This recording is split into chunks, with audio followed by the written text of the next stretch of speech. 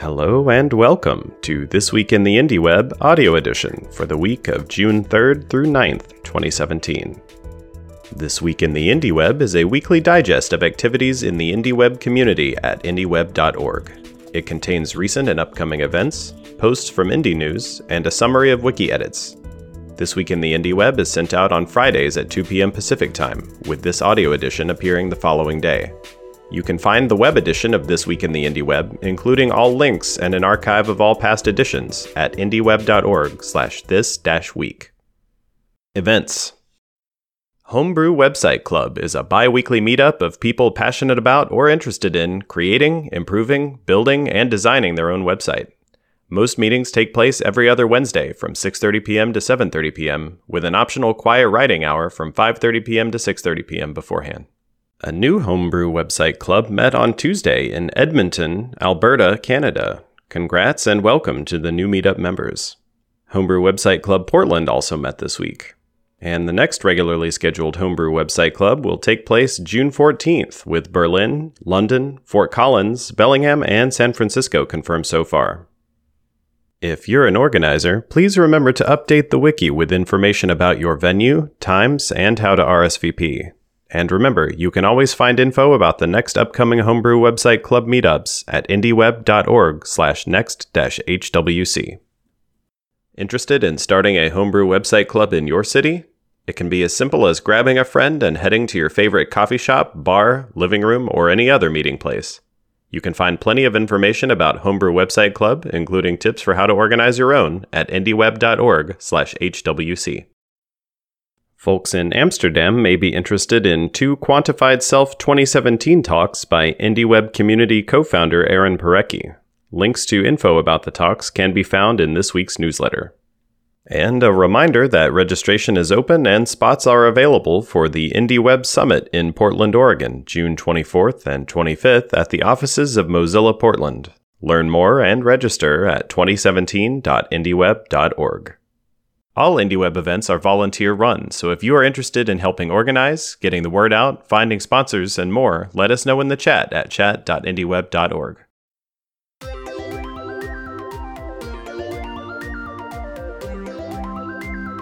And now, a selection of this week's updates from the IndieWeb Wiki at indieweb.org.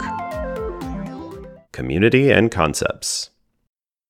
The IndieWeb for Education page has been updated with the links to the recent Domain 17 conference. Additionally, links to the domain of one's own education curriculum and to the Grav and Moodle content management systems commonly used in education.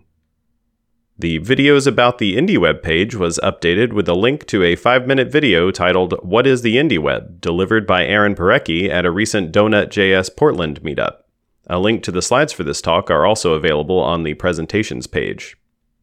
The Longevity page, which contains discussion and brainstorming about keeping your site data future-friendly and future-proof, has been updated with links to examples from Facebook, Google, and Twitter for how to designate a contact person to handle a user's account in the event of their death.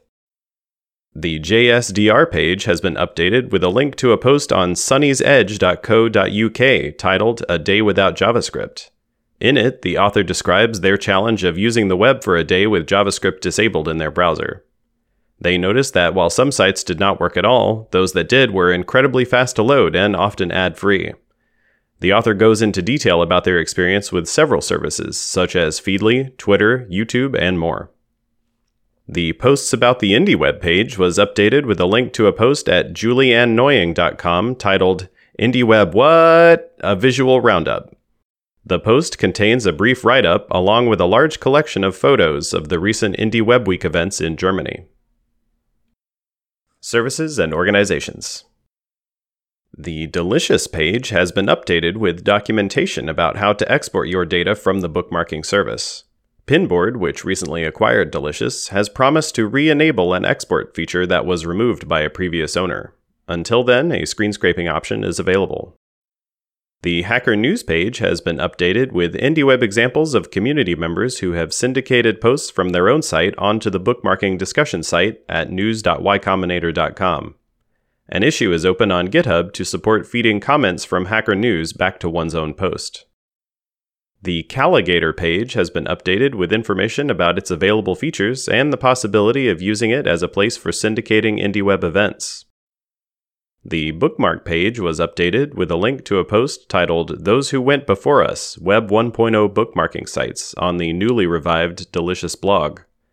The post, authored by a former Delicious community manager, describes the trajectory of several bookmarking sites of the late 1990s, all of which eventually shut down due to a lack of sustainable business model.